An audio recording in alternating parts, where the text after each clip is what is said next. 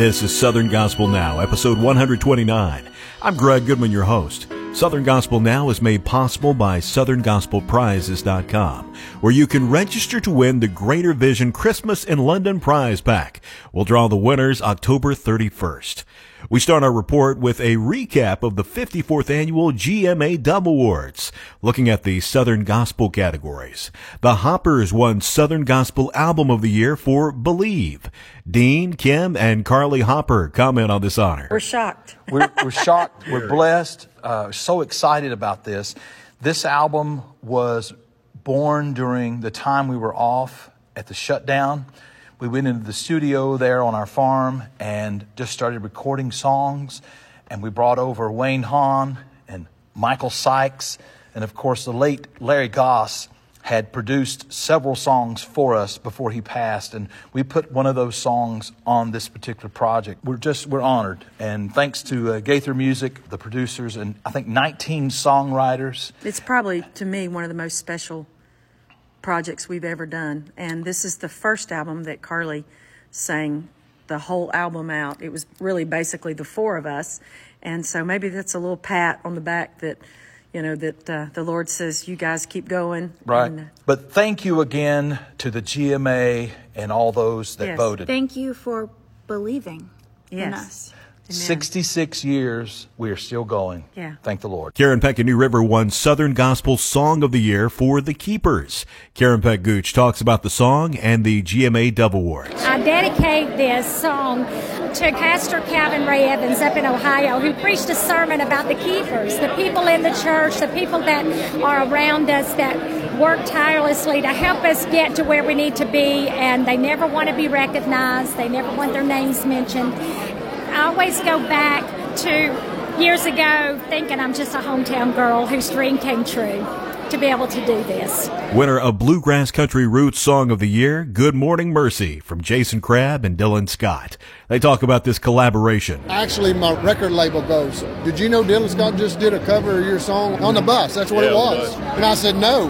And so I called him. I'm like, dude, this is amazing. We got to go in the studio and cut this thing. And here we are. Yeah, it's such a great song. And the moment I heard it, I loved it. You know, my kids are singing it in the car, you know, my little boy and my little girl. And I'm like, man, this is such a great song. And so that's what inspired me sitting on the bus one day. I told my video guy, I said, man, get a video of this. I want to do a little cover of this and put it out. And people ate it up. And Jason called me. And it was just... I'm honored. I'm honored because I've been a fan a long time, so this is really cool. Inspirational Song of the Year went to the Brooklyn Tabernacle Choir featuring TaRanda Green for the song He's Been Faithful. TaRanda Green here. Okay, so this song is called He's Been Faithful. It was written 30 years ago. Carol didn't have any idea where her daughter was. She'd run away from home, she's gone. Carol was diagnosed with cancer, and the words to this song are exactly what she prayed the night she was laying in her hospital bed before her surgery, and it became the song, and it has become the anthem of my life. And if anything in my life is true, it's that God's been faithful.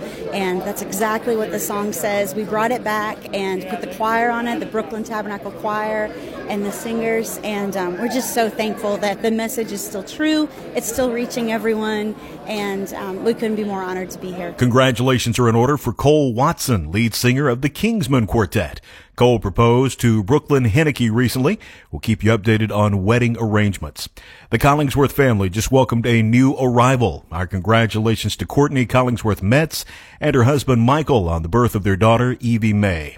Evie arrived 6 weeks early on Friday, October 29th at 11:55 a.m., weighing 4 pounds, 13 ounces, and she was 17 inches long. Evie will spend some time in the NICU to grow since she was such a preemie.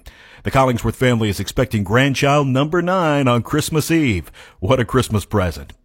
The Sound's Levi Mills talks about a recent move to America's Music City, Nashville, Tennessee. I recently moved to Nashville, not even been a year yet, and it's been a little bit of an adjustment. You know, born and raised in Michigan, that's the only place I had ever lived my whole life, and so I still feel like Michigan's home. But Nashville's been great as far as work is concerned because it's really allowed me to be around some of my friends in music, and we've been able to do a lot of songwriting. even some of the producers that I'm friends with, we get to go in the studio and just take some time and really hone in and make some music. We'll see. There might be more of that coming down the pipe for us. It has been a very creative time this year, and I'm very thankful for that. The current hit from the Guardians is He Grew the Tree. The songwriter was a gospel DJ at the time that he wrote the song. Now he's a pastor. Chuck Lawrence recounts his weed eater inspiration for the song. Back in 1978, I was introduced to a weed eater. I'd never used one before, but my future mother-in-law asked me to weed eat around her property. And while I was weed eating, I come across a sapling and I cut it down. And as I cut it down, I thought, wow, if I would have let that grow, that could have become a large tree. And then the thought hit me, wow, the cross began like that. And God knew right where that tree was growing. And then the line came out of me. He grew the tree He knew would be used to make the old rugged cross. And man, I was really moved by that. So I ran around the front of the house and knocked on the door to get Jamie's attention. And I said, Jamie, I wrote a song. And she goes, okay, let me hear it. I said, He grew the tree He knew would be used to make the old rugged cross. And she goes, is that all there is to it? And I said, well, not yet. I'll finish writing. She goes, you do that. Go finish writing it. And I went that night to the church, and in 10 minutes, I'd written what is basically the song. It's been a year and a half of change for the Kingdom Heirs, but Dennis Murphy says that the fans and Dollywood have supported them all the way. They have prayed for us and been behind us. And Dollywood, I tell you, has been so good through all of this. They have worked with us. We've been in meetings with them, and they, okay, what's going on? You guys okay? You ain't got to worry about us. They'll tell us. Don't worry about Dollywood. We want you guys to work this out. You're our people. That eased a whole lot of stress that we could have had. Let's take a look at the top Southern Gospel songs of the week from the Power 50 chart. Number 5. Free Indeed, Tribute Quartet. If the Son has set you free, then you are free indeed. Oh, you are free indeed. Number 4. Bragging on Jesus, The Steels. Bragging on Jesus. Number 3. The Basement, Joseph Habedank. But wait until you see what he's been doing in the basement. Number 2. Love Worth Dying For, The Down East Boys. It's love worth dying for. Number 1. Nobody Like Jesus, Lefevre Quartet. Nobody like Jesus.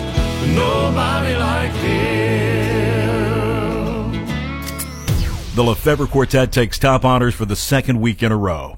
That's our report. If you missed earlier episodes of Southern Gospel Now, you will find those wherever you find podcasts, or you can listen at southerngospelnow.com. Southern Gospel Now is made possible by southerngospelprizes.com. Southern Gospel Prizes for Southern Gospel fans, southerngospelprizes.com. I'm Greg Goodman, reminding you to love your neighbor. I'll see you next week with another edition of Southern Gospel News on Southern Gospel Now.